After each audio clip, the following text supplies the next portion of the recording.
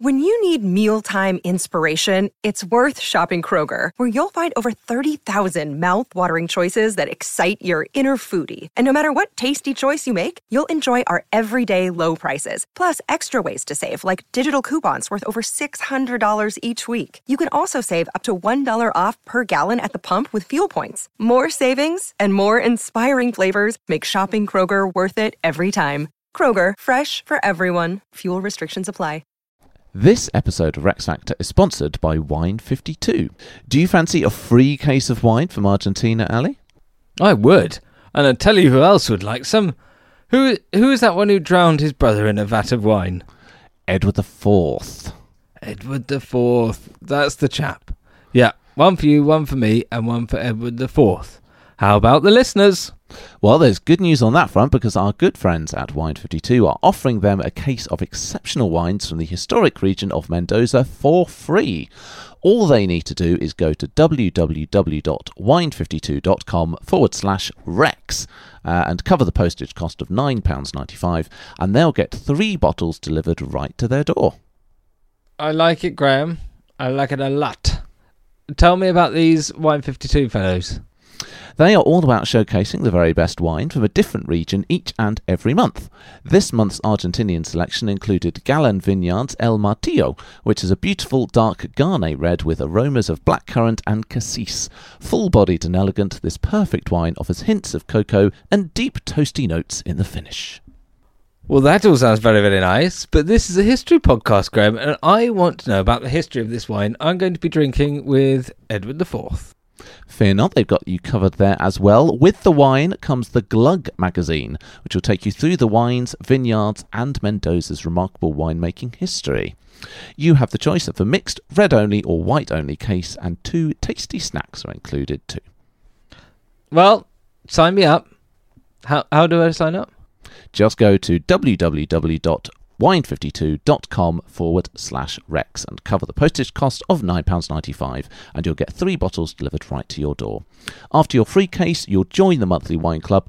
No minimum commitment. If it's not for you, pause or cancel at any time. So that's www.thewordwine, then the numbers 52.com/Rex to claim your free case of delicious wine today. Welcome to Rex Factor!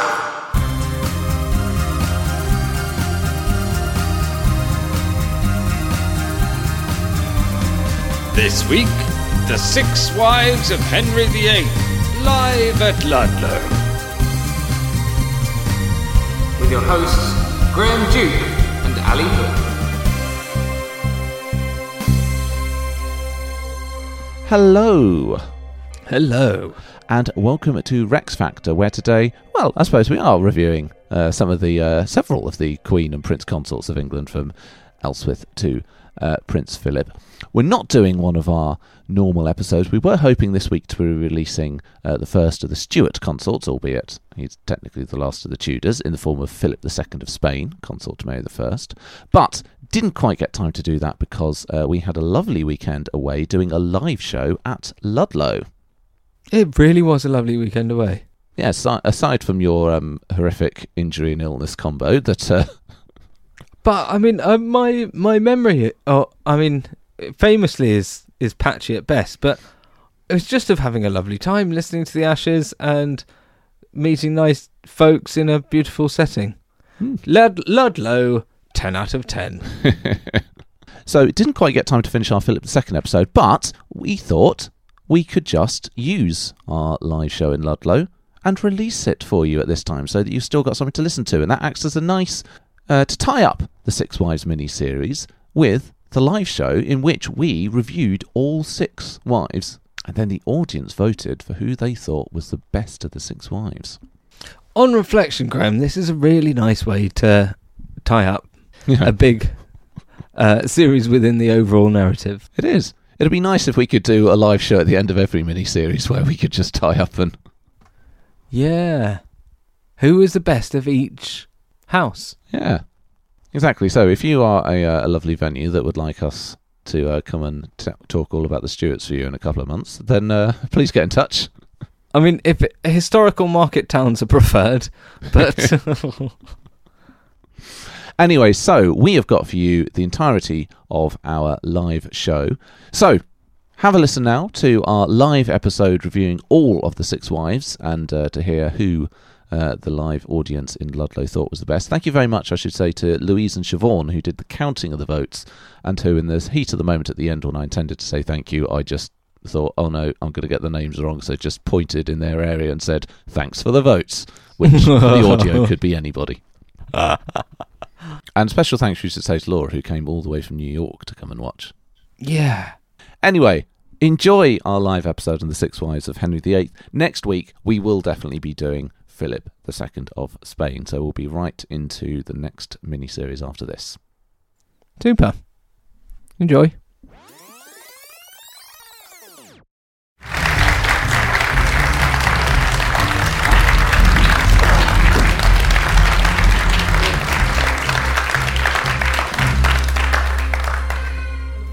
Hello. Hello. And thank you very much for coming to see us today. Apologies about that little delay there. Unfortunately, I'd forgotten to take the password off my laptop so we couldn't play the music. So that was Not guilty.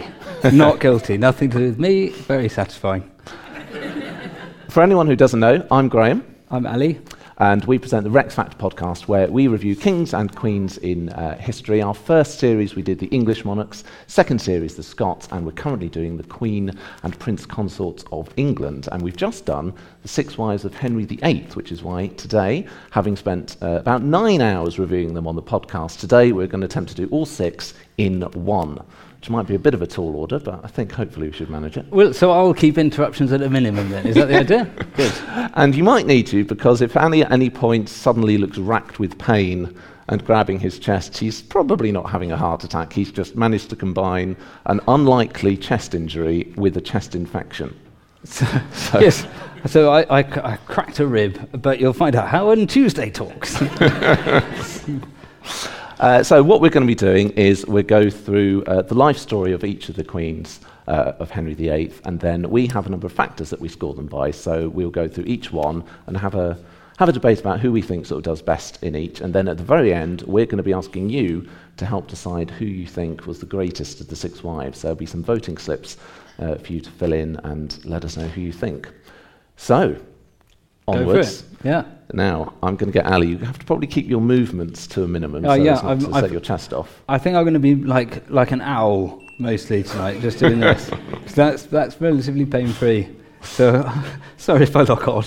So, first of your is biography. Oh, I can't do the hands. No. Biography. So we're going chronological order. So the first of Henry VIII's Six Wives was, of course... Catherine of Aragon. Yes, very, thank very you. good. Catherine of Aragon was born on the 16th of December 1485, the daughter of the acclaimed monarchs who created Spain by their marriage, Isabella of Castile and Ferdinand of Aragon. Highly educated, Catherine spent her formative years in the magnificence of the Alhambra in southern Spain, but in 1501 she was lucky to get to leave there and come to sunny England. Yeah. Well, and it looked like, beautiful prince, rather, at that point. It was all good. Indeed, she came to marry the eldest son of Henry VII, which wasn't Henry VIII. Oh, it was yeah. Prince Arthur. The point of here. Yeah, got it. Yeah. Indeed. And they did indeed live here in Ludlow. Oh, right. She did as well? She did as well. She did go with her husband. There was a legend that I think the... just opposite the road was where they suggested that she was, but apparently that wasn't built till the 1570s, so she was probably somewhere in the environ of the castle. Oh, that's exciting. Yeah, very exciting. We're in the footsteps of Catherine of Aragon. So they didn't get much time in Ludlow together, sadly, because Prince Arthur died just a few months later, and Catherine is then left to fend for herself as Henry VII and her father Ferdinand squabble over money. Mm-hmm. But she shows her mettle, and Ferdinand appoints her in 1507 ambassador for Spain, which made her the first female ambassador in European history. That was the best Rex fact of the series, wasn't it? I'm probably going to say that a number of times, so I really enjoyed that. And her fortunes changed much more in 1509 when Henry VII dies, and the new king, who is young, tall, handsome, cultured, a wonderful, peaceful man, Henry VIII, becomes king. Yeah. He marries Catherine straight away. They have a magnificent double coronation. Seems to have been a genuine love match at first, and she's also one of his chief advisors, even being regent for the country while Henry was away campaigning in France. Unfortunately, though, despite having numerous pregnancies, Catherine and Henry only have one child, which is a girl, Mary, and Henry doesn't think that's good enough. He thinks he needs to have a son, and he's convinced that God is punishing him for marrying his brother's widow. Right. He didn't always think that, though, did he? Well, he didn't initially when he married her, obviously. No, he was well up for it at the start. He was very much fine with it then. But just checking on the truth narrative, it's already getting lost. But, I guess evidence has demonstrated that he was mistaken. So, 1527, Henry announces that the marriage was invalid and he was appealing to the Pope to have it annulled. What was going? I'm reading a book. Was it Tuesday Talks or something where this was going on at the same time? Catherine de Medici. Yes, that was a special episode that we did on the podcast. Yes. Yeah. No, I knew I'd heard it recently, and I didn't know whether it was from you or from a different audio book. It's always good when you tell me a bit of trivia, which is something that I told you about 2 weeks ago. Well, I know you're going to get it right and correct me. There's a lot going on in Europe at this time, including Catherine de Medici in France. Catherine is devastated by this. Catherine of Aragon, that is. Don't think Catherine de Medici was particularly bothered.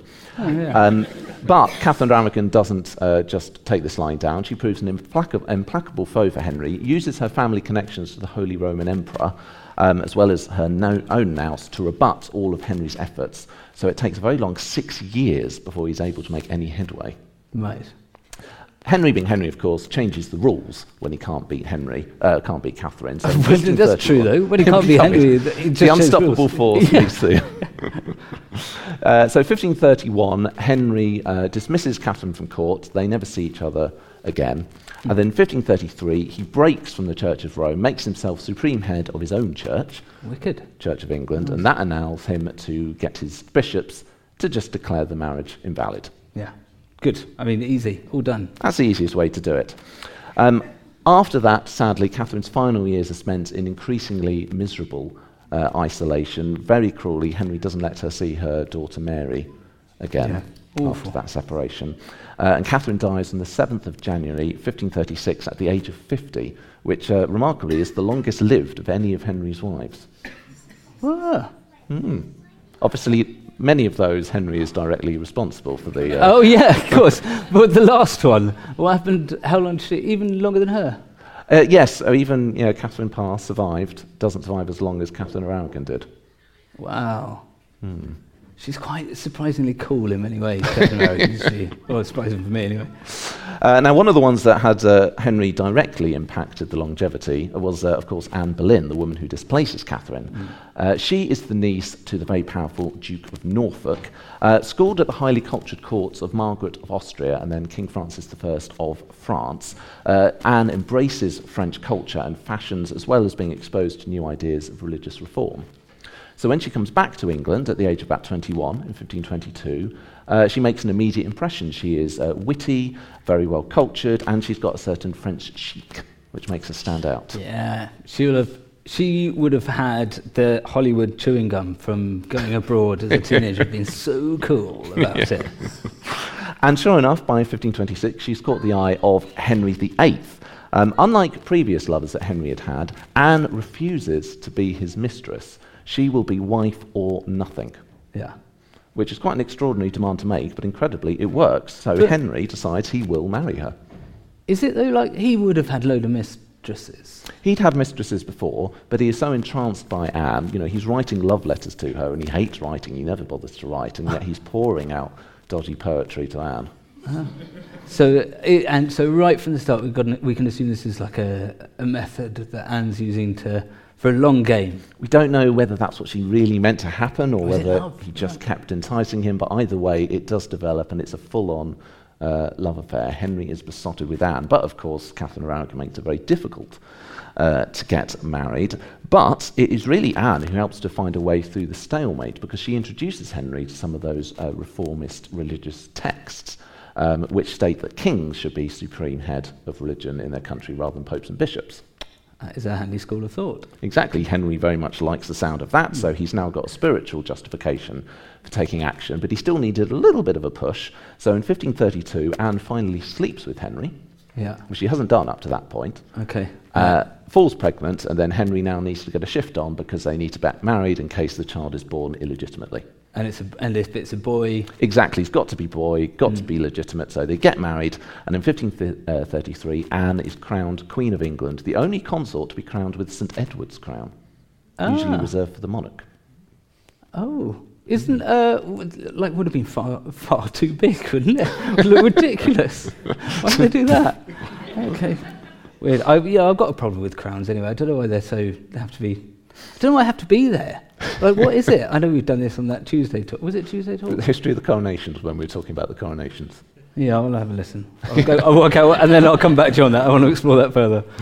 So she's queen, that's all very nice, except unfortunately, as far as Henry's concerned, the child turns out to be a girl, Elizabeth. So not quite what he was hoping for. Yeah. Anne's forceful personality also leads to lots of rows with Henry during their marriage and during her reign. And then in January 1536, Anne miscarries a son on the very day of Catherine's funeral. Oh, God, that would have been like... Imagine the myths and stories that would have swirled around that. Laced Horrible. with symbolism. Yeah. Henry grimly observes, "I see that God will not give me male children." So far, yeah. Yes. I mean, that's not just a general observation, that's him coming into the room in the immediate Oh, aftermath, no. and that's his word of comfort. Oh, Or not, no. as the case may be. Cool, man. Now, Anne's got many other enemies at court, but her most serious clash comes with Thomas Cromwell, Henry's chief minister, when she attacks his policy. The Cromwell of the dissolution of the monasteries. Cromwell cynically exploits some unguarded conversations that Anne has with some of the male courtiers over one particularly unfortunate weekend. And he charges her with adultery with 5 men, one of whom is her own brother. That, like, if you're building a case and in fact you'd make it that strong, it makes it less believable, Yeah. isn't it? One's enough. Yeah. Maybe lose the brother. Yeah, just, so she slept with who? Him? You're making this up. It's exactly how that conversation would go. Well, it's fine because he doesn't really have to convince the judge or face any kind of defence lawyer. It's really just whatever case he puts forward is what they're going to decide. It's really handy being king, isn't it? Yes. That job's still open? Handy for Henry, not so handy for Anne, because on the 19th of May, 1536, aged just 35, Anne is beheaded on Tower Green at the Tower of London. But Henry did mercifully arrange to have a French swordsman to do the deed. I still find that so shocking. As an end to essentially an argument. Yes. Like, it's so grisly. It is. And he did it very early as well, like quite early on in the legal proceedings, Henry was starting to make those arrangements.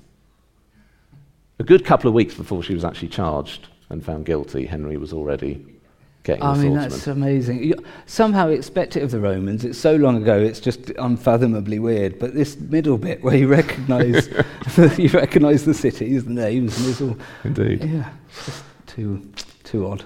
So, that was the end of Anne Boleyn. Number 3. Oh, God, hang on. I forgot to test you last Yeah, time. you did. Catherine Howard? Not quite. Oh. Divorced, beheaded, died. Oh, so the one he fell in love with, who was Catherine Howard. So, Jane Seymour was wife of... Oh, God. Okay. It made me laugh because it really hurts. The thing is, Henry likes to fall in love with all of his wives. That's his little quirk. Yeah, he's strangely romantic like that. Strangely romantic until he stops being romantic, and then it goes quite I mean, grisly. totally psychotic, like massive love, and then lops the head off. Yeah. This man should have no power at all, should he? So, third wife is, of course, Jane Seymour, born in about 1508. Her father's quite a peripheral figure at court, and with some money troubles, so she has a more parochial upbringing than her predecessors and a more limited education. But she does seem to have been sort of quite humble, quite pious in character, so that's probably what ultimately gets her a position at court. So 1529 she becomes a lady-in-waiting to Catherine of Aragon, then transfers to Anne Boleyn in 1533. Do you think the attraction was that he didn't see her as a threat, because he could always claim that she wasn't as educated as him? It does surprise people. So it's about 1536, probably after the miscarriage for Anne, that Henry starts to seriously court Jane Seymour. But as I said, it's surprising because Catherine of Aragon and Anne Boleyn are such incredible, forceful characters. You think, well, what has Jane got about her? She's meant to be quite plain in appearance, quite plain in personality. It's perhaps the contrast. Maybe Henry just liked actually someone who's a bit more quiet, a bit more willing to just go along with whatever he says. Yeah, so it fits his personality, doesn't it? Yeah, this is easier when I just say things and you agree. Yeah. I don't know why I didn't think of this before. Yeah. But she does play Anne at her own game. So Jane does the same trick that Anne did, refuses to be Henry's mistress. She rejects gifts that he gives her, and he is exactly the same as before, completely entranced with it. Falls in love with her. His affections marvellously increased when she refused his gifts. He's so easy to read for an absolute whatever. So, He's very confusing and yet incredibly easy. yeah, I think I have to say, in some ways, he is me. So Henry is determined on marriage again. He gets dispensation to marry Jane on the very day of Anne's execution. Oh, again, that's gross, isn't it? They actually get married just over a week later. But Jane is seen as a fresh start by many people at court because Catherine of Aragon is dead, Anne Boleyn is dead, so there's no doubt about the legitimacy of this marriage. So it's all quite positive. She also faces limited opposition. She secures the return to court of Henry's daughter Mary, having been exiled for a few years. Oh, yeah. And most importantly, of course, Jane Seymour gives birth to a healthy son, Edward. I mean, he is riding high. Exactly. Henry is absolutely overjoyed, but tragically, just a few days later, 12 days later in terms of when she actually dies, Jane, some kind of infection, perhaps the placenta left in the womb, something like that. A normal midwife or a common woman at that time would have probably fixed it because she had the male royal doctors. They didn't do all the stuff they should have done. So yeah, sadly, 29 years old, 12 days after the birth, Jane dies. That's tragic. What could have been? But that is then the Edward. That is Edward, the future Edward VI, Okay. indeed. Henry is absolutely devastated, and he doesn't marry again for 3 years.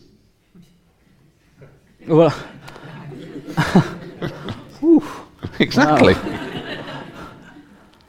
And to be fair, it's kind of more diplomatic reasons than personal that Henry actually steps back into the marriage arena.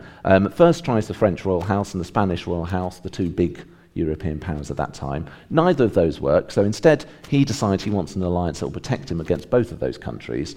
And the ideal one that he finds is a Protestant duchy that wants to break away from Spain and the Holy Roman Emperor, which is the Duchy of Cleves. Now, who do you think we might be moving on to here? Anne of Cleves. Yay! But I mean, I think you're giving them a rock star intro, Cleves. I mean, I only know them because of Anne.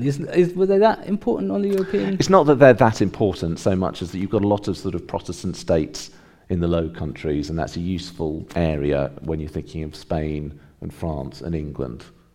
So it's a link to the continent. It sort of protects you because if you go to war and you've got an ally basically in front of you, Yes. they hit them first. Brilliant. All right, yeah, useful. Tick. Exactly, big It tick may for go Cleves. But Henry, as we said, is weird. He likes to fall in love with the women that he marries. So Isn't he? it's It's not as totally simple weird. as that. So Hans Holbein is sent to take her portrait. Yeah. Envoys report that she's got a very nice and sort of humble, homely personality, maybe quite similar to Jane Seymour. Yeah. And Henry, of course, decides he is besotted and in love with this woman that he hasn't actually met. He's so excited that when she comes to England, he can't actually wait for their official engagement where they first meet. So instead, he decides to play a little chivalric game where he and some companions will burst unannounced and in disguise into her room. And she will, of course, know that it's Henry, immediately fall in love, and it will all be lovely. I'm a fan of a harebrained scheme in almost all situations, but even I would be counselling very strongly against that as an intro. Yes, because unfortunately Anne doesn't recognise him and doesn't fall in love with him. Yeah, and he would be too arrogant to brush that off and take massive offence. He did indeed. He complained that she is nothing so fair as hath been reported. Yeah, I like her not. That's a tricky situation, isn't it, to be in when... And sure enough, on the wedding night, claimed that she be no maid, which of course explained why Henry wasn't able to keep the British end up. Every turn he has to make some nasty little remark. Now, Anne is, of course, notoriously known by many as the Flanders mare, but it's completely untrue and unfair, this legend. The portrait, which is widely attested to be accurate, shows that she's perfectly attractive-looking woman. The phrase is actually centuries later that it comes along. Probably more likely, Henry's embarrassed about how she reacts to him. Yeah, definitely. Because he's no longer the athletic prince that he had been when it's total Trump, well, she's ugly anyway. Exactly. He's now approaching 50, increasingly overweight, and she didn't see the 17-year-old version of himself that he probably still thought everyone was looking at. Yeah, we all do. I told you. But they're still married. Yeah. He still had to. They have to get married? They have to get married. He can't get out of it. This is just like someone I knew at university who, at the time, it was really weird. He met someone online in Germany, and after 6 hours, he was fully in love. Well, I might well have been. That's where I know it from. And immediately drove over there and claimed undying love. I wish I could have said, "You're just like Henry VIII." Mind you, I was trying to set my brother up with someone the other day, and he was demanding to know details. I said, "Look, I'm not Hans Holbein here." I felt so proud of myself, Graham. You've taught me so well. And did he just go, "What?" Well, yeah. Didn't get the joke. Didn't get the joke. Yeah. Well, the complication that you might not have had in either of these scenarios was that, as well as all the other problems that Henry found, Cleves turned out to be on the verge of war with the Holy Roman Emperor, the most powerful man in Europe. And that will, of course, drag England into the war by virtue of the marriage alliance. Which is why Cromwell had his... Yes, so Cromwell obviously gets the blame for putting Henry in this mess. So he is arrested, and a secret council declares that the marriage was invalid on the basis of an earlier betrothal that Anne of Cleves had had. Did she not know? Well, I mean, she'd had the betrothal, nothing came of it, but nevertheless Henry needed an excuse, so they just said, yeah, this will do. Earlier betrothal, amazing. Tick. Anne still needs to give a green light to this, of course, but surprisingly, she does. Says yes straight away, absolutely fine, and Henry is delighted, because instead of the 6 years it took to annul the marriage with Catherine of Aragon, it takes just 6 days with Anne of Cleves. Well, exactly. Henry is very grateful, and he gives her the title of the king's beloved sister, as well as various secure, lovely palaces, a secure income. Sister? He's got real problems, hasn't he? I mean, this isn't fresh ground I'm turning over here, but he is, someone should look at this. Sounds fine to me. Yeah.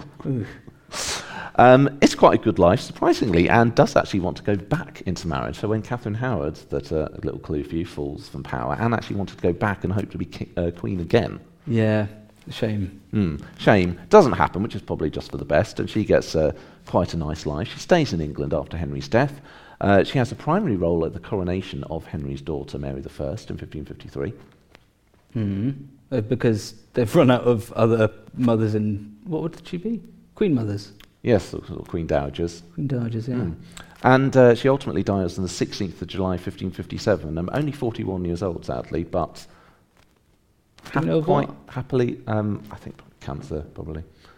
But unmolested by Henry and everybody else. Unfortunately, Henry. Isn't that says a lot when that's victory in this game? Awful. And she is the last of Henry's wives to die. So hang on, something weird's going to come along here then. Yeah, you've got to get all sorts confused. So we've already got Catherine of Aragon as the oldest. Well, don't throw that in the mix. Anne of Cleves is the last to die. Yeah. So the next one is extremely young. Well, the next one's nice and easy, and the next one is, of course, Catherine Howard. Catherine Howard, you've been saying all along. Yes, Catherine Howard is wife number 5, another niece of the Duke of Norfolk, so she is actually a cousin of Anne Boleyn. I still absolutely agog every time that someone that close to all of that grisly nastiness would go anywhere near it. I mean, she's about 20 years younger, born in about 1522. But she wouldn't have any say, right? It's like someone else. Well, it's quite hard, yes. If Henry asks, you kind of have to say yes. Oh, it wasn't Norfolk? Norfolk pushing it. She comes to court, probably because of Norfolk, but I think it's really just Henry. Oh, okay. Takes a fancy. Falls in love. Exactly. Catherine, after her mother died when she was young, she grows up in the Lambeth household of the Dowager Duchess of Norfolk, who's a relation of hers, which is something of a boarding school for sort of hard-up aristocratic relatives for the Howards. But naturally confident and vivacious, Catherine Howard seems to have been sort of the ringleader for lots of late-night shenanigans, so she helps smuggle wine, food and boys into the household. I mean, it sounds awesome, doesn't it? Let's be honest. If that's, you're part of that party, crikey. Yeah.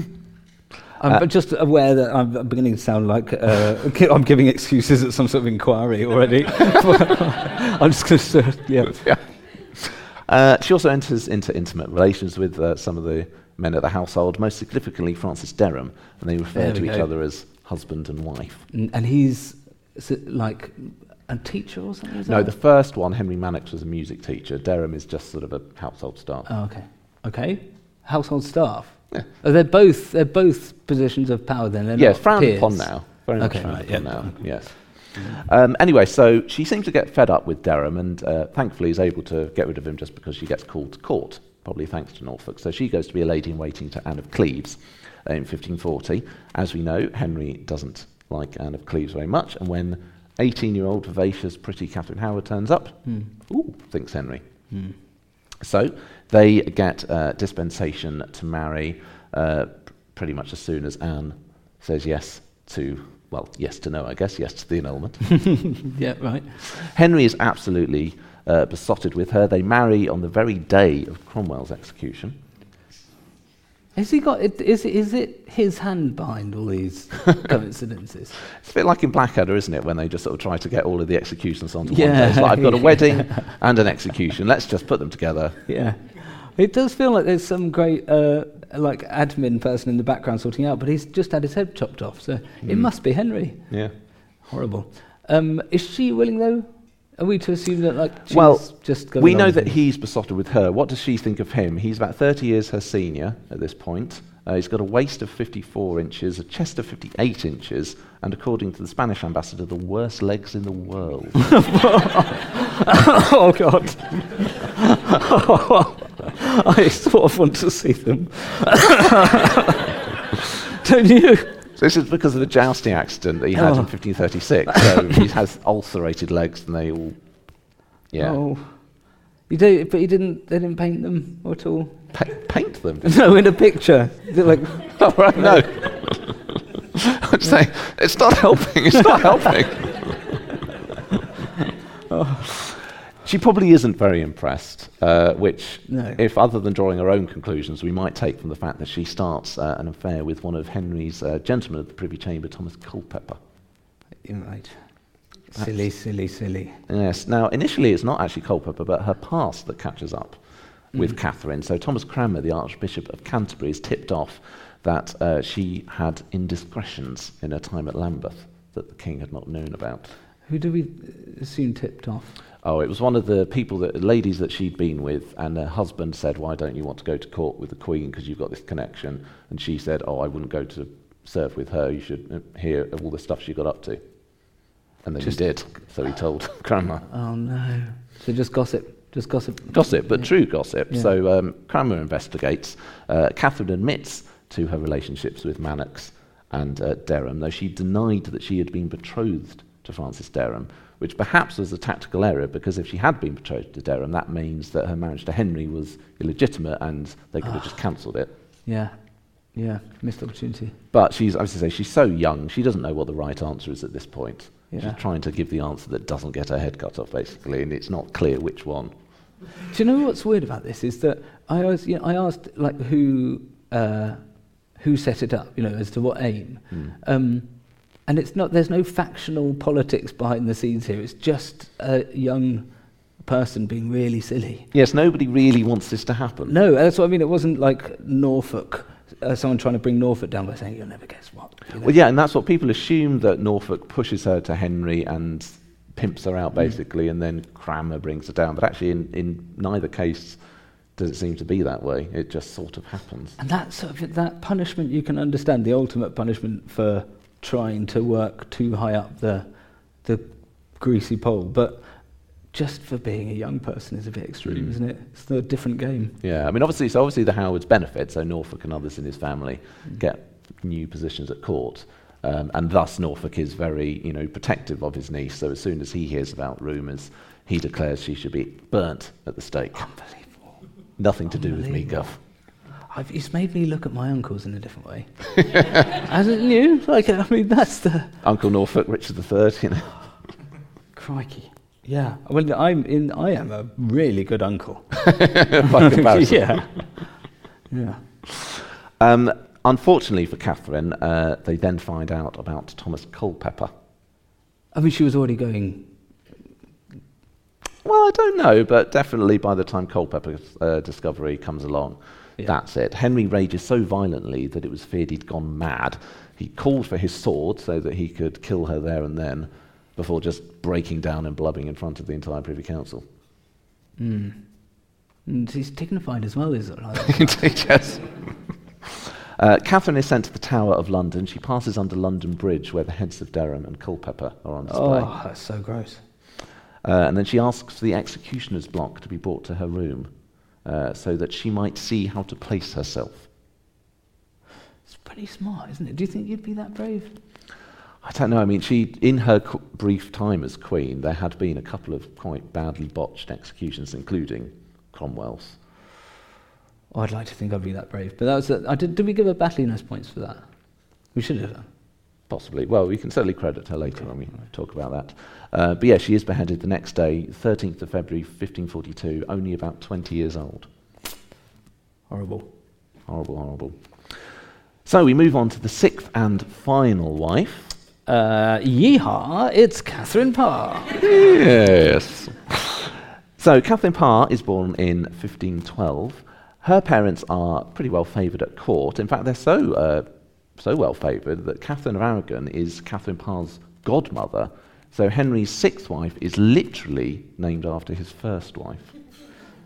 I don't understand that. Do that one again. So Catherine of Aragon is godmother to Catherine Parr, and because of that, they name Catherine Parr Catherine. She's named So after that shows just her godmother. how many years have elapsed here. Shows how many years have elapsed. It's also a bit weird, I'd suggest. Oh to yeah. be. Oh, fully. Oh, that's way gone now. He's talking about sisters and all this sort of stuff. So two of them are cousins. We Yeah. cut their heads off. This one was godmother to this one. This is just new boundary weird, which is why it's interesting. That was the problem for Anne of Cleves. It's like I just can't really place you with any of the other ones, to be honest. Absolutely, yeah. There's no complexity. Excuse me.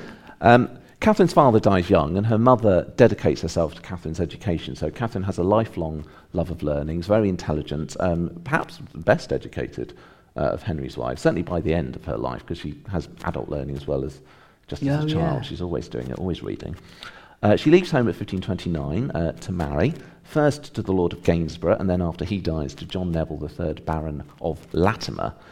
They get caught up in 1536 with the Pilgrimage of Grace, a rebellion against the dissolution of the monasteries, because they're based in Yorkshire, Catherine and her husband, which is where it all kicks off. Right. So Latimer's dragged out of his house by the mob to be their leader, which is a weird thing to happen. So they're saying, I want you to go with us and get rid of Henry. Yes, you lead us or we'll cut your head off. I was like, okay, I'll probably lead then. What are the hours? Catherine is also later taken hostage by a mob and threatened with death when her husband goes to negotiate in London. Thankfully, both are able to come out alive, and they make their way down to London. I think Catherine's had enough of being up north. So they do head the Pilgrimage of Grace? They don't head to London at the head of a marching army. The rebellion is defeated, and then Catherine says, let's go to London. Oh, right. Okay. Okay. That makes sense. It's an odd way to introduce yourself to your future husband. Yeah. He'd love it, wouldn't he? Henry, he's weird enough. He'd love it, he'd hate it. Yeah, Yes. he'd be so confused and, let's marry instantly. Marriage and execution, same day. Excellent. I've got the whole thing planned out. And still, she didn't give me a boy. So they move down to London. In 1542, Latimer dies. Catherine becomes a wealthy widow. She gets a permanent place at court by joining the household of Mary, Henry's eldest daughter, who is now an adult herself. Similar age to Catherine, a few years younger. That's weird, isn't it? Who's and- that weirder for? Oh, she doesn't know that she's yet to be... She didn't know. No, of course, yeah. Although I guess At she's the moment, always got this to is totally assume with fine. any woman that potentially you're going to be my new mother-in-law. Yeah, very true. Well, it's better than Catherine Howard because Mary was older than Catherine Howard. Yeah, that's gross. But Catherine Parr isn't thinking about marrying Henry VIII. She falls in love with the roguish, handsome Thomas Seymour, brother of Jane Seymour, and that's who she wants to marry. Oh, yeah. But unfortunately, Henry waddles into town, notices Catherine, sends Thomas Seymour off to Brussels on a diplomatic mission, and then proposes marriage to Catherine Parr. If Becca ever gets me a ticket to Brussels unexpectedly, I'm going to suspect something. So Henry has fallen in love with Catherine, but we don't usually know. We say, what do they think about him? We say, oh, we don't know. We know that Catherine doesn't want to marry Henry, because she later writes about how she prays to God, hoping for a no answer. No, this is definitely not the thing you have to do. But God says, yes, you have a path in life. So Catherine embraces this and thinks, yes, it's my destiny to be queen. So Does she believe that? roll with the punches, Do you think she believes become that? queen, and I will do some good with being queen. Or is that just her way of explaining when she, on the record, said, I really don't want this? So when I married him instead of you, it was because God said... Oh, who are you talking about here? So Thomas Catherine Seymour? Parr, Yeah. she later tells Thomas Seymour this is what I was going through. Right. Okay. But no, she Sorry, does. She carry on. genuinely thinks, right, my destiny to be Yeah. queen, I've got a role to play, I'm going to have to deal with Okay. this. Right. So, sure enough, she does, and on the 12th of July, 1543, she becomes Henry VIII's sixth wife. And he becomes her third husband, so they're both pretty used to this game by now. Yeah, yeah. They're not a big wedding, I imagine. Oh, yes. Now, in contrast to the popular view of Catherine Parr, she doesn't serve as his nursemaid for his final years. Yeah. They have an active physical relationship, and she is very active as queen. She establishes... Just leave that one to... I feel it's like you're my dad telling me about the birds and the bees. But he was still hoping for children at this point. He was still hoping for another son. Other than that business, she also establishes close relationships with all of Henry's children, the three of them that he's got, brings them all under one household. She also acts as regent when Henry goes campaigning in France, as did Catherine He's of still Aragon, of course. campaigning. Well, yeah, he's married again. He goes off for another bit of war. But he must be a sight to behold. He did, and you feel for the horse at this point, he did have to be lowered by crane onto his horse, apparently. With his manky legs, With his manky legs. flapping around. Oh. So no, it must have just been ceremonial trotting. There was no way that he was marching off. So he could do his big speech looking glorious. Yeah, and immediately sort of take it all off again. Yeah. Not actual fighting, right? No, basically they go and besiege Boulogne. I went to Boulogne Successfully. last year. Yes, Besieged in the it. footsteps. Yeah. How did it go for you? Fine. They didn't know what hit them. Literally no idea I was there at all. Probably for the best. All very successful. Unfortunately for Catherine, she's an evangelical reformer, so a sort of full-on Protestant, and she thus attracts the enemies, makes enemies of the Conservatives at the court. And they actually get an arrest warrant for her to charge her with heresy. But thankfully she's able to secure a private meeting with Henry, submits to him, and he accepts basically her apology, and she survives. And that's the thing that the others didn't get that moment That with last Henry. meeting. Which is also like Elizabeth and Mary Queen of Scots. yes. They need that. One-on-one time. And indeed, Catherine does survive, because on the 28th of January 1547, Henry VIII dies Ah, saved. at the age of 55. Catherine was disappointed not to be named regent for Edward VI, but she is now, of course, free to marry again, and she does. She marries Thomas Seymour, the man she'd been in love with before, so her fourth husband. So you know, she's getting through them as well. Lady Elizabeth and Lady Jane Grey both join their household. Her happiness is somewhat diminished when Seymour starts an inappropriate dalliance with the young Elizabeth. So Elizabeth gets sent away. But Catherine Parr finally falls pregnant, and in August 1548 gives birth to a healthy girl that she calls Mary.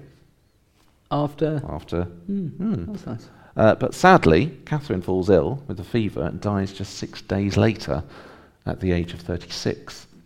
So hence, even though Catherine Parr is the survived in the rhyme, she does actually die before Anne of Cleves. Oh dear. Lady Jane Grey is the chief mourner at her funeral. That's the first fully Protestant funeral in England. Hang on, who's that? Lady Jane Grey. Yeah, but I mean, who's that? The 9 days queen. The One who claims the throne I know, after but Edward I still VI don't dies know and where she'll be she married. comes up from. She's a whole other episode Yeah, we that we're should not do going to that. worry about now. Okay. Right. Anyway, those are the 6 wives of Henry VIII. What we will do now is review them by a number of factors and see if that can help us, or rather you, decide who you think is best. So, Ready? first up. I'm going to say it again. Is it? Battliness. So, for each factor, we both score out of 10, so that's a possible score out of 20. So we're looking at, for battliness, rather than actual fighting in a battle, because consuls don't usually get the chance to do that, we're looking for agency, independence of action, maybe a fighting sort of spirit and character. Though obviously any actual battliness is good as well. In terms of the scores that we gave on the podcast, at the bottom we've got Anne of Cleves with 0 points. Yeah. Catherine Howard with 1.5. Jane Seymour 5.5. We then have a big jump up to Catherine Parr with 14. Anne Boleyn 18, and top scoring was Catherine of Aragon with 19.5 out of 20. It's got to be those two, hasn't it? It's a very good score. So we'll focus on the sort of the top scorers in each one for the debate, but we'll just quickly run through the lower scoring ones. Anne of Cleves almost impressed us by trying to come back as queen, which we thought was pretty impressive, given the circumstances. Well, it's fighting spirit and, But overall, that went against what I was hoping. It was against what you was hoping. It was also completely unsuccessful, and generally she's just quite amenable about not being queen in the first place, so not very battly. Catherine Howard had a little tiff with Mary, but it didn't really come to anything. Okay. So, don't remember that. Not very much. I'd given her a point for the whole block thing. Yeah, okay, a point for that then. We give her a slightly higher score this time round. Just wanted that on the notes if anyone's making them. Jane Seymour did usurp Anne as queen, which is quite an impressive thing to do. Did she? She did, well, yeah, because she does the same thing that Anne did. But that was the thing. It was the same as Anne. You likened it to Jane Seymour being Sum 41, Anne Boleyn being the Ramones. I did.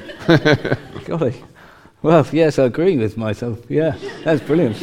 And also there was the fact that it felt like there were maybe other people kind of leading her and telling her what to do. So again, it was like the management telling her, these are the chords. No, it stands up. Yeah, I love it. Yeah. It's a good one.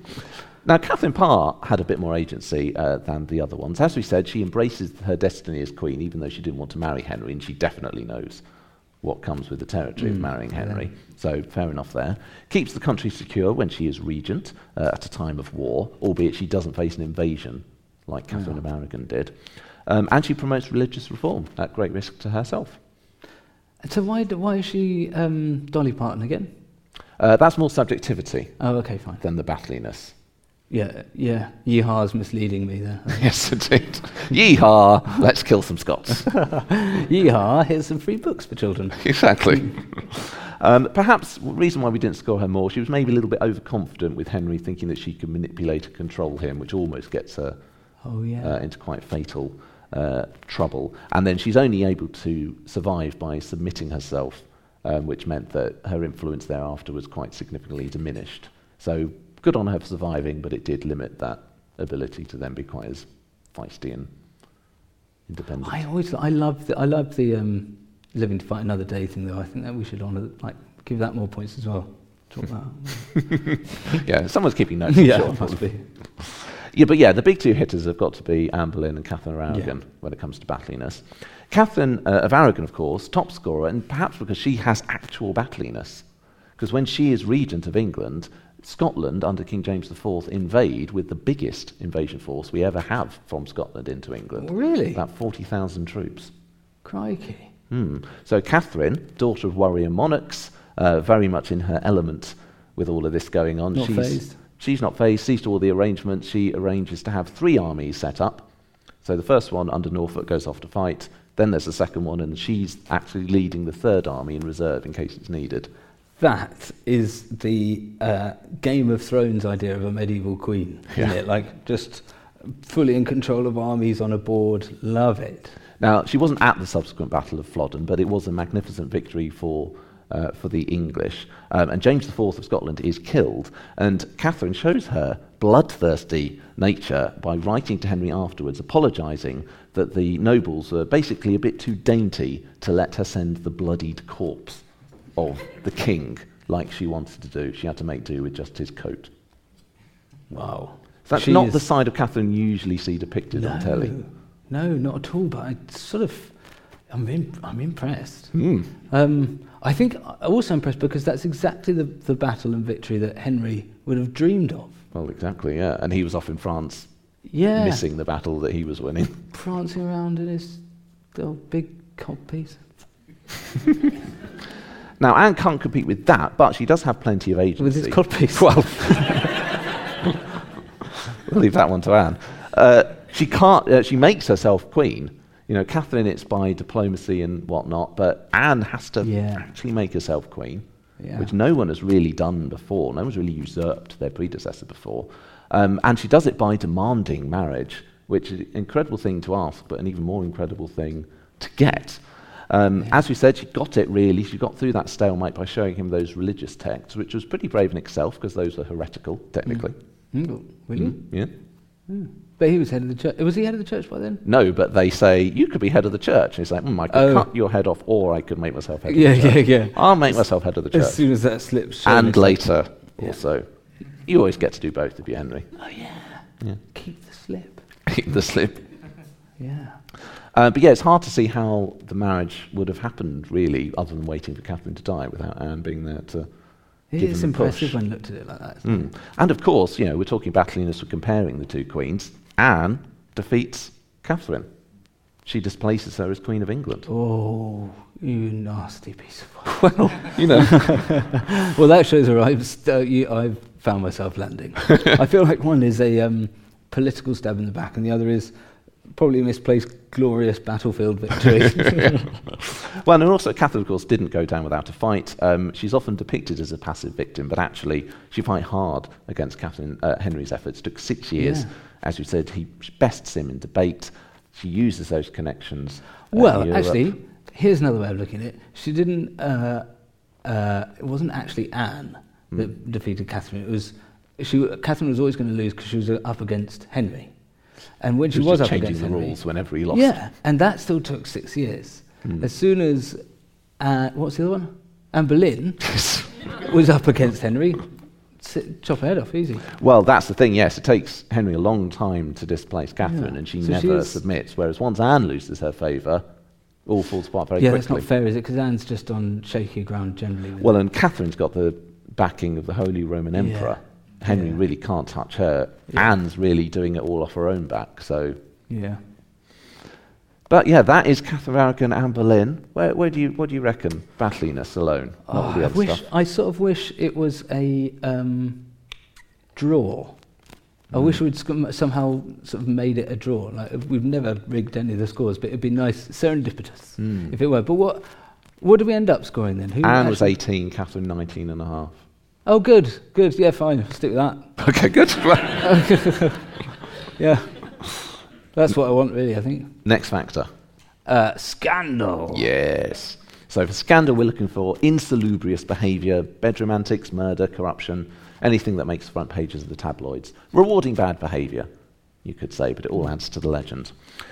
Again, it's a very clear split in terms of the scores, right down the middle. Catherine of Aragon and Anne of Cleves both score 0 for scandal. Fine. Jane Seymour scores just 4. For scandal? Yeah. Hang on. We'll come to it. Okay. Jump up to Catherine Parr again in third with 11.5, but way out in front we've got Anne Boleyn and Catherine Howard, God, which is what you mean, Yes, thank you, yeah. who both got perfect 20s for scandal. Yeah. Again, they're perfect in their own respective ways. Yeah. They're completely distinct. So again, the low scorers quickly. Anne of Cleves and Jane Seymour, not there for very long. They're both quite humble and amenable characters that never really ruffle any feathers. Catherine of Aragon could have scored highly if you think that she was lying when she swore on the Bible and on oath, etc., that she never consummated her marriage to Prince Arthur. No way. I reckon she was so devout, right? There's no way she was lying. Yeah, but you know, she was an ambassador. She knew how to dissimulate.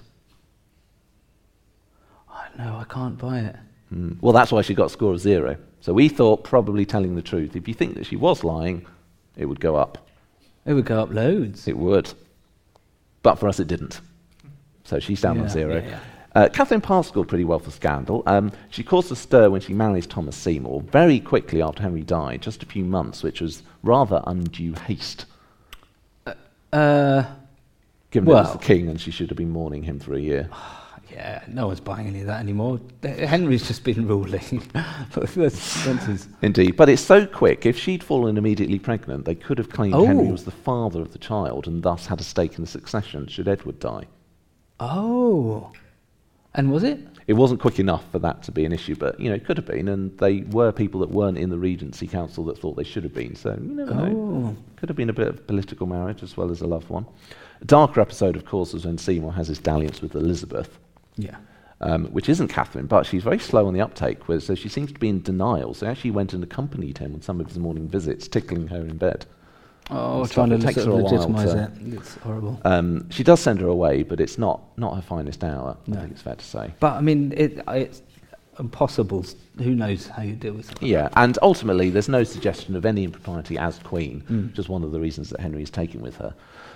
So for scandal, it's really got to be either Anne Boleyn or Catherine Howard. The two cousins, 20 of 20s. Only two English queens to face execution, both condemned for adultery. Yeah. You can probably see why they got 20.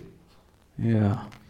Now, instinctively, I suspect many people would probably think that Anne Boleyn is the more controversial of the two. Her biographer described her as the most controversial woman ever to have become Queen Consort of England. That's fair, right? Good quote for us, and scandal as well, obviously. First English queen to effectively usurp her predecessor, and she does so by inspiring the Reformation, which of course is huge upheaval in English history. Lots of dark legends, alleged to have poisoned Bishop Fisher, Catherine of Aragon's chief protagonist. Basically says she'll murder Mary if she's ever left as regent. If Henry leaves the country, she'll just kill his daughter. And she is, of course, the first English queen to be executed as well, on charges of adultery with 5 men, one of whom is her own brother. We don't have any room up in sort of the attic for a 21 or a 22 score, do we? Well, that's the thing. It doesn't seem a big enough score, and yet most historians would tell you that Anne was innocent of those charges. I'm not sure that matters, though, when it comes to it didn't matter, did it? Henry, I'm not sure about doesn't actually matter. I just want to cut her head off. I'm the ghost of Henry. No, I mean, as far as her score goes, because to be the first queen to have your head cut off that crime that you didn't commit. It's just... You could argue that's Henry's the really scandalous one. Because even 500 years later, we can disprove most of the alleged adulteries because we know that the people weren't in the places they were meant to be in. Coupled with the usurping of Catherine through political guile and manipulating Henry's totally childish, emotional arsenal. But still, we've got Anne Boleyn, probably innocent of the crimes, and yet Catherine Howard, most people think probably was guilty. Yeah, but so surely that should be more scandalous. It should be, but it's just so obvious. She's a very, very young girl, massively out of her depth, had been abused and is incredibly lonely. Like, something was going to go wrong there. Anne Boleyn, crikey, it's because she had so much more agency, I guess, in it all. That's the thing. Catherine feels more of a victim, I guess, doesn't she? She's so young. She's not really got much choice in the matter, whereas Anne is at least actively engaged in her relationship. But I can see why they've both got 20. Yeah, but Catherine is the one that's thought guilty. She denies actually sleeping with Culpeper, as does Culpeper. But when under question, as a sort of clever way of getting out of it, he said, "No, but we were minded to, but we didn't." To which one courtier says, "That's already too much." Yeah. I retract that statement. So 20 out of 20 for both of them. You still leaning towards Anne, you think, even though not necessarily guilty of those big crimes? She's got to be on the front page of Scandal News. All of my cultural references were set in 1991, and I can't escape them. But Anne Boleyn has got the WWF big heavyweight belt. Okay, yeah. Catherine Howard? Yes. Has the Intercontinental one. Still a champion? I mean, I could have used a boxing analogy there. That might have been better. Yeah. But still pretty tenuous. But anyway, good, both champions, Anne wins. Right, next factor. Yes. Subjectivity. So this is sort of how well they, I guess, rule or, cultural stuff, doing good deeds rather than bad. It's what we're looking for here. Who would you want to be your consort, essentially? So we've got Catherine Howard down at the bottom. in 6th place with just 5 points. Then it's Anne of Cleves, off the bottom finally, with 6 points. Anne Boleyn with 8. Jane Seymour 3rd with 11.5. And then at the top we have Catherine of Aragon with 16 and Catherine Parr at the very, very top with 18. This is what I want to hear about Yeehaw. Yeehaw, Catherine Parr. First at the bottom again, Catherine Howard. She was quite promising, weirdly. She doesn't have any enemies at court, shows herself above faction. She intercedes to save Thomas Wyatt, a reformer, from treason. But, it all falls apart very, very quickly. With no particular legacy. Anne of Cleves saves the country and Henry an awful lot of bother by being so amenable to getting out of that marriage. And generally seems to be pretty kind and considerate, but doesn't, again, otherwise get to really do anything active. It's like getting in the Guinness Book of Records of growing your fingernails. So you haven't really done anything. Not doing something is doing something, but see how fast you can run with them, then I'll be impressed. Anne Boleyn is an important, though divisive, figure in the Reformation. She protects preachers from charges of heresy on the front line. There are 10 bishoprics that fall vacant during her time as queen, and 7 of them she fills with her sort of clients, my bishops as she calls them. They go on to be key figures in the reigns of Edward and Elizabeth. Clever. So she's a key figure in the Reformation, not just inspiring it, but actually the continuation of it as well. But also, as I said, very divisive and isn't very nice to Catherine and Mary. Jane Seymour's personality probably more suited to subjectivity than Anne's. She embraces the traditional queenie role of intercessor, so she is able to speak up to Henry on subjects she knows he doesn't want to hear about. So she succeeds in getting Mary brought back to court and forgiven by Henry.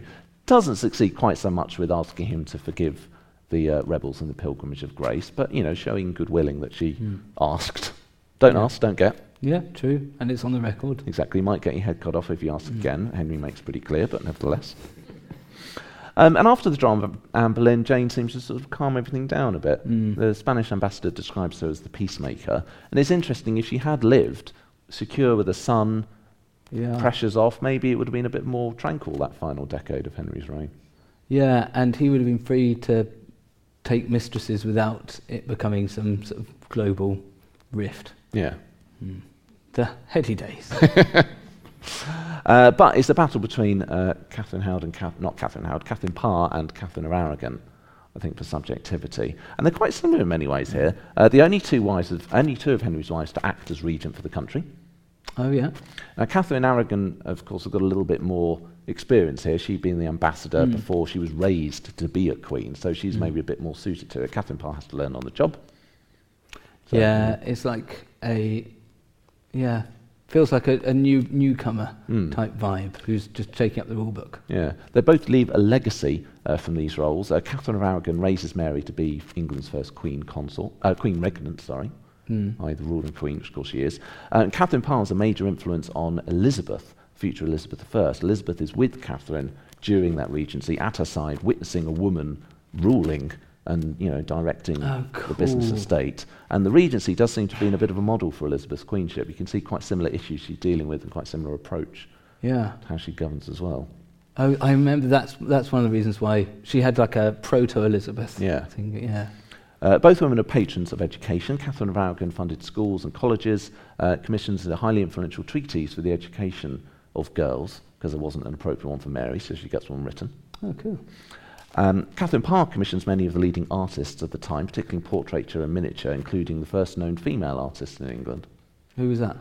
Well, there are quite a few of them, actually. Susan Horenboe is one of them, Lavinia or something or other. There are quite a few of them, but they're the first named ones that we actually have. But I don't know those names. That's fine. Okay. History knows Am I meant to know those names? The point is that history knows the names, okay, so we're able to say these are actually people that we know lived and did stuff. There's no test. Okay, thank God, because I don't know. I don't remember them already, and you might well have been making them up. Catherine Parr also intercedes with Henry to save Cambridge University from dissolution, which resulted in the foundation of Trinity College. What do you mean? So, because it was a sort of a foundation, it could have been dissolved along with the monasteries. Because there was lots of money, Henry thought, I think I might like the money from here as well. Right, but she says, I think we should have this place doing as just a teaching education. Place. Yeah.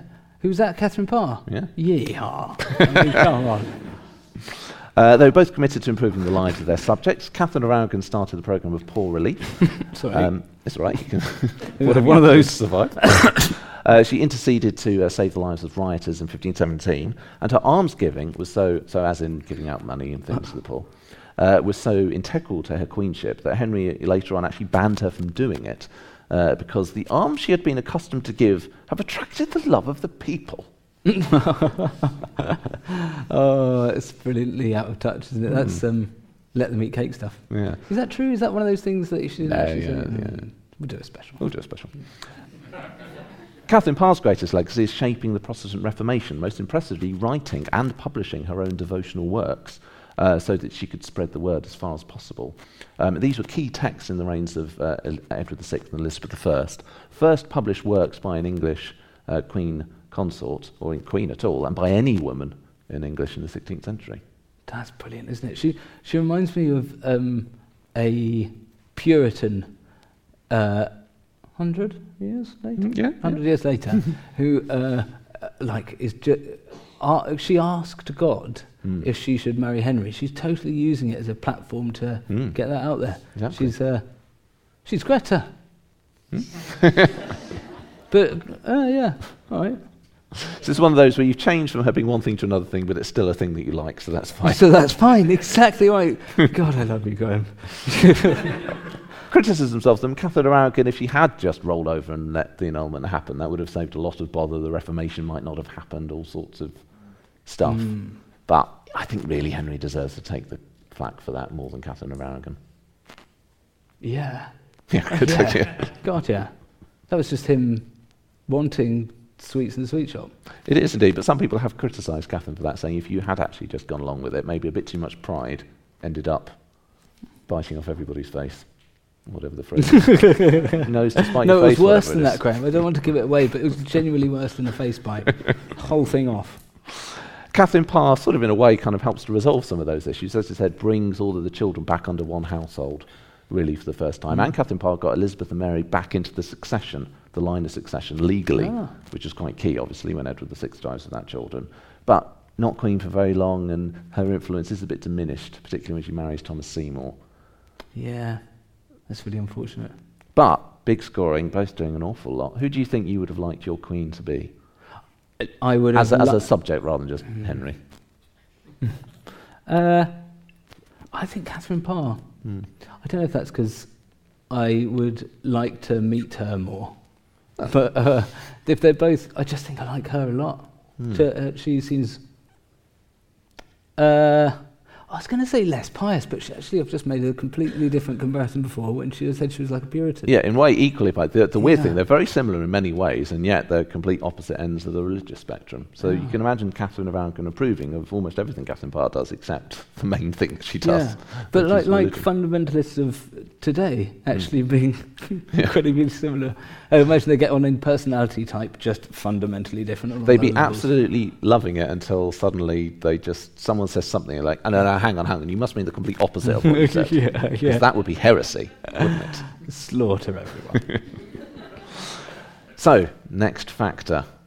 We've got two factual ones coming up now. Longevity. Yes! Do you want to? Longevity. So this is how long they were queen for, so no debating here, it's just a fact. So it's really one against all the rest. Catherine of Aragon is queen for just under 24 years. That is more than the other 5 wives combined. Whew. And it's not more than just more than them combined, it's double them combined. So she's queen for just under 24 years. The rest of them put together, it's 9 years and 9 months. That's amazing, isn't it? So this is all post 1537? So 1533 is when he marries Anne and obviously annuls Catherine. Okay. So from 1533 to 1547, 5 wives. And remember that there's like 3 years where he's married to anyone. Yeah. It's got the ring of football managers and stuff to it. It's like they had a very stable... It's like he was married to Alex Ferguson, and then it's like, we should be winning a trophy every year. What's going on? Completely. Yeah, and then throwing his toys out the pram with Roman Abramovich. So, she wins for longevity, I think that's fair to say. Next. Dynasty. Not the programme. So here we're looking for legitimate surviving children. And of course, we've got, again, it's very much a split. The first 3 wives, Catherine of Aragon, Anne Boleyn, Jane Seymour, each produced 1 surviving child. And by survivor, we mean surviving Henry. Oh, yeah, of course. Key Yeah. thing there. Whichever is first to die. So in this case, it's surviving Henry. The other three don't have any surviving children by Henry. So Catherine Parr's child that she has survives her, but it's not Henry's, therefore it's not part of the dynasty. Henry would argue that Jane should get the top score here because, of course, she has the son and heir, ergo better. Catherine of Aragon, you might say, well, she has the first queen regnant in English history. Yeah, they've all got something, haven't they? Whereas Anne Boleyn is, of course, mother to Elizabeth I, who many would say is the best. Well, yeah. One of the best monarchs in English history. Yeah. Didn't she? Where did she? Second, wasn't it? She came second when we did the original playoffs, but she won our Twitter poll for our 10th anniversary. That's fantastic pedigree there, isn't it? Final question, though, is whether they have that certain something, the great achievement, the lasting legacy, the star quality that we call... Rex Factor. Yes, I was wondering if everyone was coming. No, sorry. It's a tentative... yeah, do it again. That we call... Rex Factor! Hey. Thank you. Now, it's not all about the scores here, but we will nevertheless tell you the scores. Anne of Cleves, poor Anne of Cleves is bottom with just 7 points. Poor Anne of Cleves is bottom. Yes, indeed. That's the last they're making fun of her face before. Then we've got fifth in score as well as in order, Catherine Howard with 28.5. Jane Seymour, 38.5. Catherine Parr, 48.5. That's low, isn't it? Well, it's because of the longevity in dynasty just really messes with almost all of Henry's wives. That's a big advantage for Catherine of Aragon. Yeah. But incredibly, Catherine of Aragon and Anne Boleyn, as Ali said, we never sought out the scores in advance, but they ended up with exactly the same score. Both got 58. And both had level scores. We couldn't separate them. So Catherine won the one that I was worried about, battliness. Yeah. Which one did she lose to Scandal. Scandal? Oh, yeah, and I'm annoyed about that as well. Sorry. I think she should win overall now. To sway you. Well, you could say there's an argument for each of them. Some might say a bit of a, outside the box. Anne of Cleves is the true survivor. She's the one who emerges the least scathed by Henry. Maybe that, life retiring to your country estates, maybe that's the better way to go. Maybe that's actually the best. That's what I thought until the whole wanting back in, and so it gave the survival a bit of a sense of failure to it. Where it wasn't her wanting that. Whereas Catherine Parr could go on, I don't know, giving kids school books. Yeah. Catherine Howard, some ways the most relatable of the Catherine wives. Howard. The boarding school and Relatable. Just in terms of it's. Well, I mean, you would go through. Well, I remember in the episode you were almost saying, "Yeah, this is literally just my childhood." Not the beheading bit. Yeah, I mean, relatable as in I can absolutely relate to that. Yeah. Yes. I didn't mean she's the one you're most closely related to. Well, you never know around this. Well, you do. Subject. Of course, you're related to all of them. I mean, in some way. I was worried you meant clearly relatable as in that's the one you most would like to be. You wouldn't want the fate, but I guess it's the story you can understand the most. She falls in love, she has fun, does all this stuff. It's the one that still happens today. Yes. Whereas all the others are oldie time things that you sort of forgive a bit. Jane Seymour was the one that Henry VIII, of course, would say is the best because she had the son, and he's married to her. He died and then was buried with her, so she's the one he's actually with in death. Yes. And in portraits, even when he was married to other wives, he had himself painted with Jane Seymour. Because he could. He's such a vile creature, isn't he? It's me.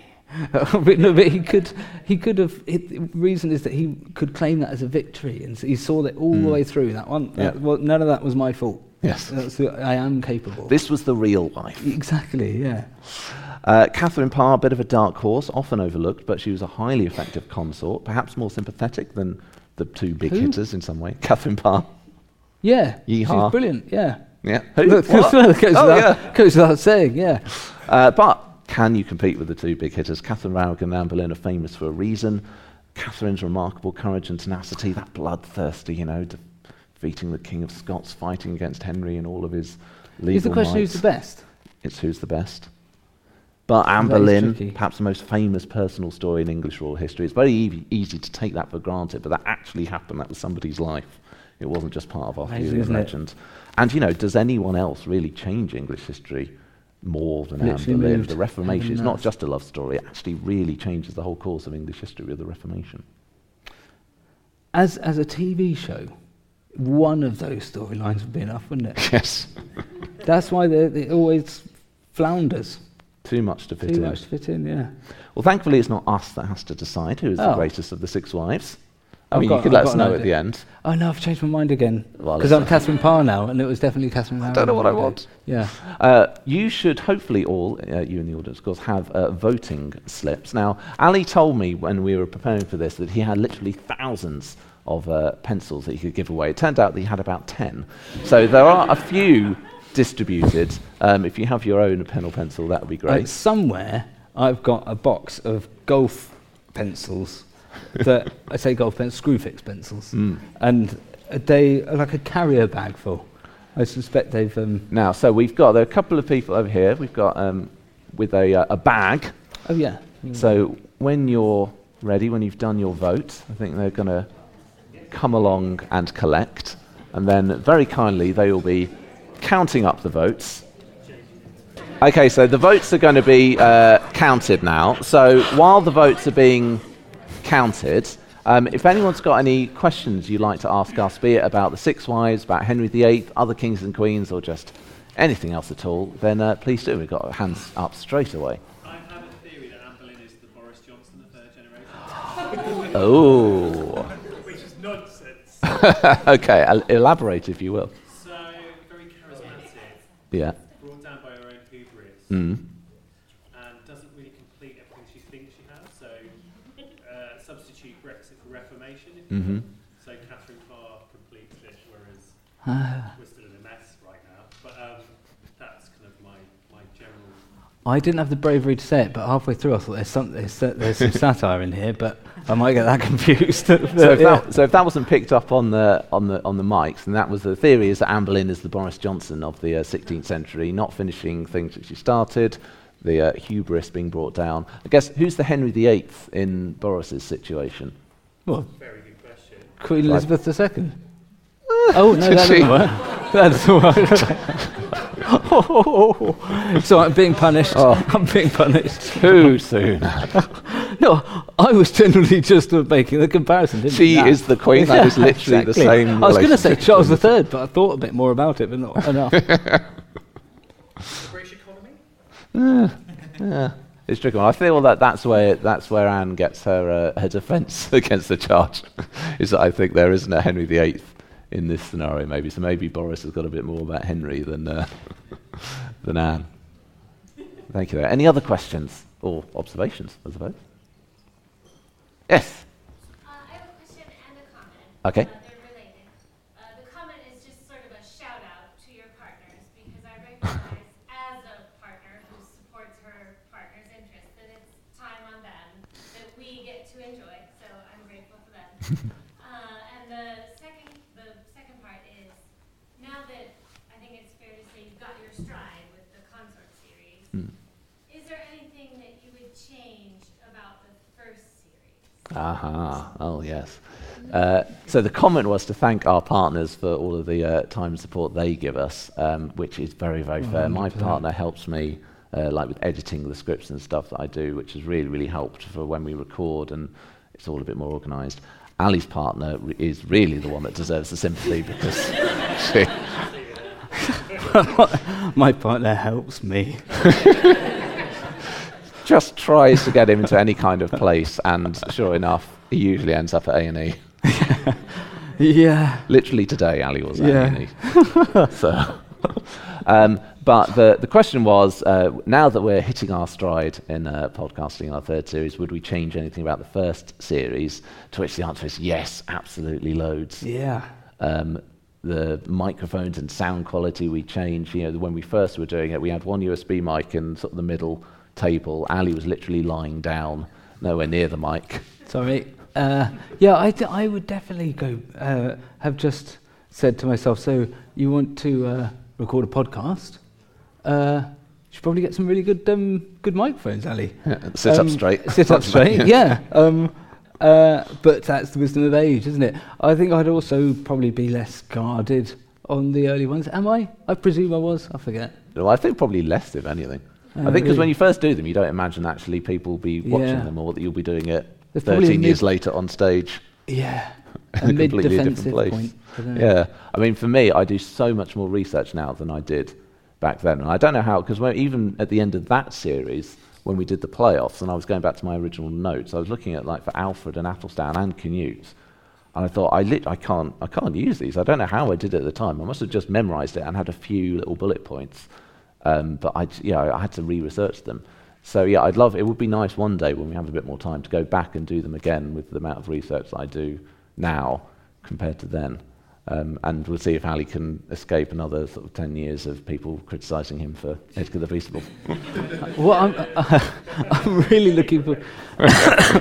I'm looking forward to going back because we're doing a special on Edred, aren't we? Edgar the Etheling, that's a different person. Well, yeah, him, who we've always wanted. When is that? We mention soon? him a lot, but we've not actually done an episode It's yet. soon, isn't it? Though. Yeah, soonish. Okay. Yeah, I'm looking forward to revisiting those guys. Yeah. It's been a while. Thank you. Any other questions? Yes. Have you each got a consort coming up that you're particularly excited about? Ooh, have we each got a consort coming up that we're particularly excited about? I mean, for Ali, it's going to be a question of do you know who's coming up? Well, I will. Yeah. Until the 20th century, I've got about a fingernail grasp. I mean, I'm just thinking Henrietta and Blois. Blois seems to be your go-to when you don't not sure they're off somewhere. We'll just say Blois. Yeah, where is it? Henrietta Maria. Charles I's Oh, wife. that's not even who I mean then. Do you mean it's Charles II? Yeah. It's Catherine of Braganza. Yeah. Are you looking forward to her, or are you just looking forward to being in Charles's world again? I think that, but that's yeah, pretty much. That'll do. Thanks. These are the popovers. We got the results. So I will. I'm really looking forward to hearing who you're looking forward to. Who am I looking forward to? Well, I mean, the next one we're doing is Philip II of Spain, which is going to be an interesting one. So the first chap of the series, and we're having to sort of limit him because he's such a big figure in history that we can't do all of that. So we're just focusing on the English bit. So that'll be good.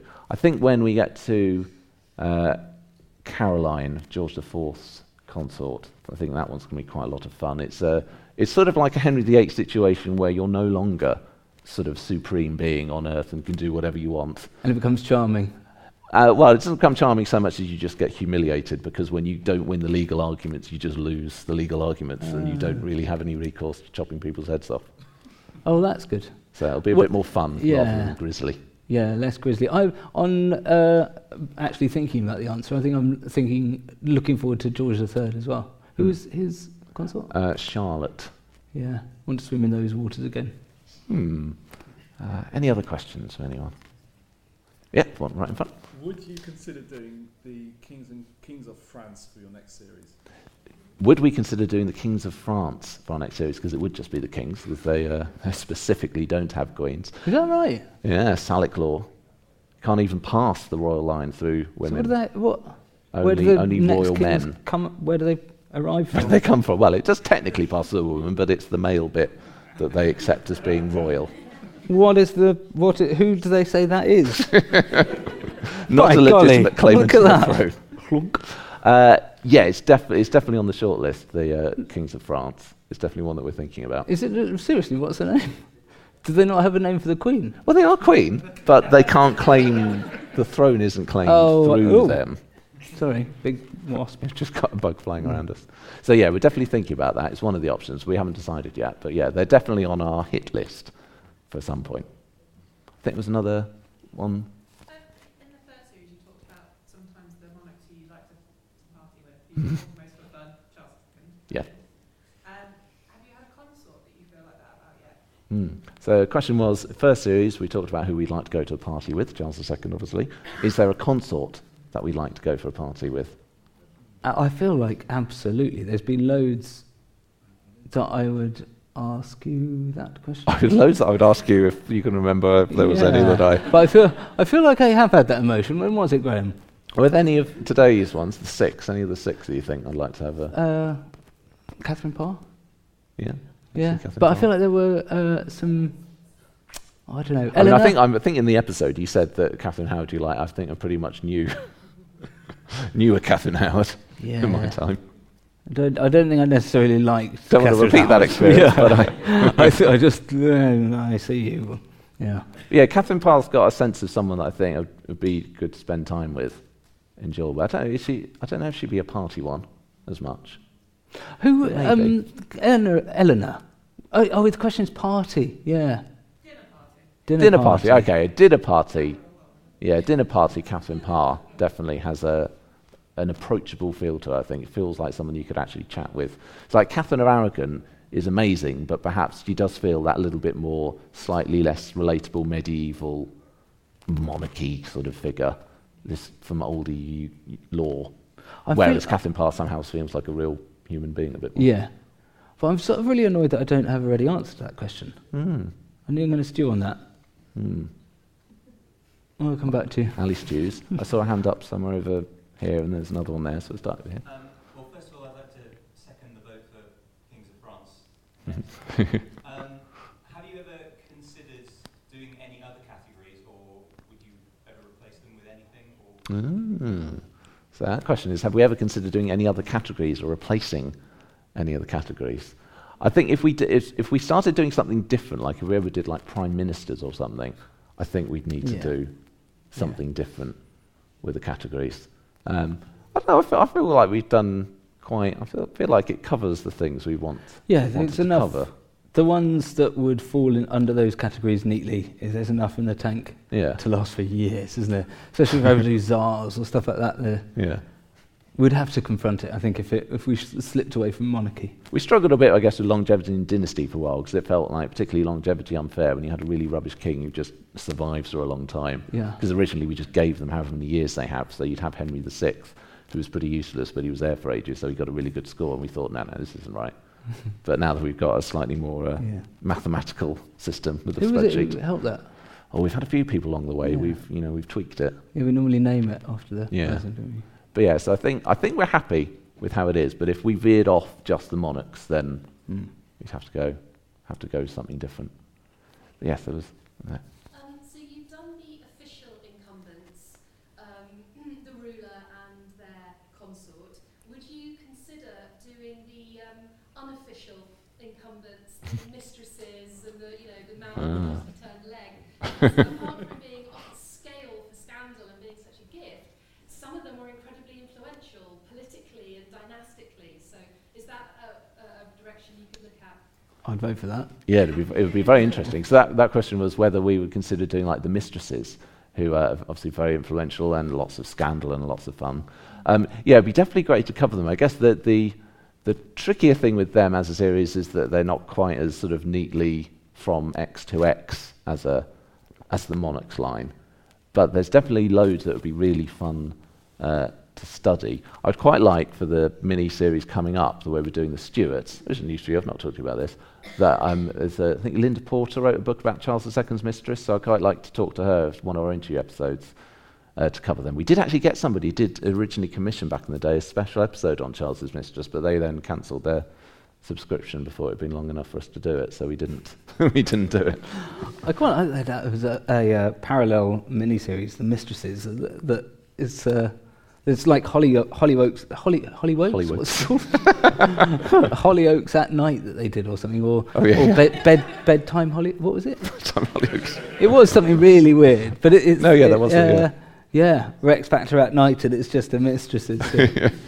That'd be fun. But yeah, that would be fun. We're sort of moving into the period now where like there are sort of some names that we've got from the medieval period and sort of where we are now, where you know a little bit about them, but probably not a huge amount biographically. But we're definitely moving into the period now where we actually really know a lot about those women, obviously particularly with Charles, but like when we get to the Georgian period as well, there are lots of really interesting ones. So yeah, it would definitely be really good to do some of those. I don't know if we do it as a full-on series, or maybe it could be a little mini-series or something one day. Great. But yeah, definitely something that would be good to cover. Again. Do you feel like you got off light by not giving Isabella of Angoulême the Rex Factor in comparison to Ali's 10 years of stay? Of Edgar.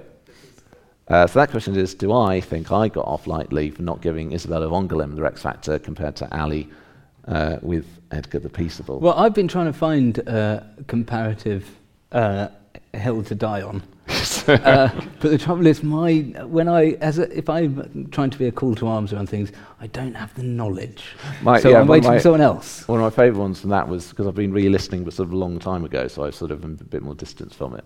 And I was listening to one of the ones we did after Matilda of Flanders, who's William's Conqueror's wife that I didn't give it to. And he was saying, yeah, this is definitely going to be Graham's one. This is Graham's Edgar. And I was like, I'll admit that I was wrong, Ali, if you can tell me who this person that we're talking about is. Totally rumbled. Yeah, fine. But yeah, Isabella of Angoulême is John's consort, and just this chaos, really. She survives John. She's the mother of the young Henry III. Does a great job to get him crowned, but then nobody seems to want her around. So she just goes off to France, marries the man who was meant to marry her daughter and who was like the son of the man that she was originally meant to marry. So it was all a bit weird. She keeps dragging Henry into these wars in Europe that cause problems. She tries to raise rebellions against the King of France. That sort of doesn't really go anywhere. So she was a lot of fun. She was really interesting, and I can definitely see a strong argument for her. I just felt like everybody, seeing it from her view, it was almost like an unreliable narrator.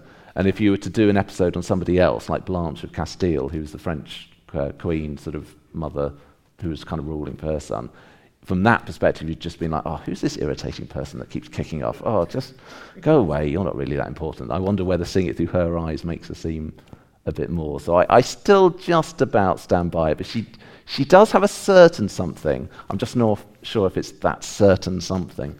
If it's that certain something, Rex factor or something you just want to go away.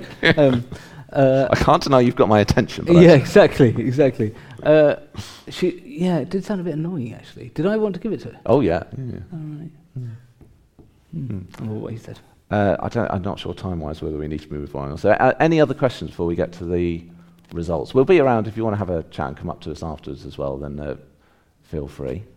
But I think people probably want to know the results. I do. The official results of who is the best of the six wives. So, I can tell you in sixth place, with 0 votes, it's Jane Seymour. Henry VIII will be furious with all of it. In fifth place, with 1 vote, Anne of Cleves. Oh, that is surprising, isn't it? I think at the start of this series, I would have tried to be clever and said, I bet Anne of Cleves comes out of this the best. And I was sort of annoyed she didn't, but... In fourth place, just above, with 2 votes, Catherine Howard. The other one that gets her head cut off. Teenage girl one. To who? Other than Anne Boleyn. No, who's the other one? Who do I get her confused with? You confuse her with Jane Seymour, even though they're not remotely... Jane Seymour's number 3. Edward VI's mother dies childbirth. Catherine Howard is the young one who gets her head cut off for the other lots of affairs. Anyway, neither of those have won. They're both done. Okay, I think I'll get a better handle on it when we get to the top 2. So the top 3 were the Rex Factor winners. So Catherine Aragon, Anne Boleyn, and Catherine Parr, not necessarily in that order, just chronologically. So in third place, with 11 votes, is Anne Boleyn. Wow. So maybe it's subjectivity that has lined people up, or is it battliness? We'll see. We've got Catherine of Aragon or her goddaughter, Catherine Parr.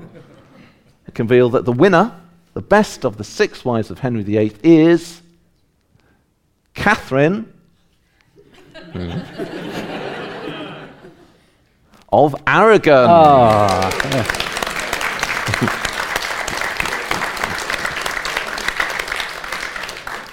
And quite comfortably, 18 votes for Catherine Parr, 34 votes for Catherine of Aragon. Oh, really? So it's a bit, maybe longevity was the one, actually. So all of the rest of them put together. Is that right? 29, 31, 30? Yes! She got more than all the rest of them combined. So longevity is obviously the main factor when it comes to her. That's amazing. She totally destroyed the competition. She did very, very well, didn't she? Wow. Well done. Well, thank you very much. Thank you very much for the vote. Thank you very much, everybody, for coming. Thank you much to Ludlow for having us here. Thank you to our partners for their suffering. If you do want to come up and have a chat with us afterwards, please do. We'll be here. Ali might be sort of coughing and hobbling with his various chest ailments. I'll try and keep my distance. I mean, again, I'm at the inquiry. But otherwise, thank you very, very much for coming. Goodbye. Oh, yeah. How do we do that? Oh. I'm all caught up.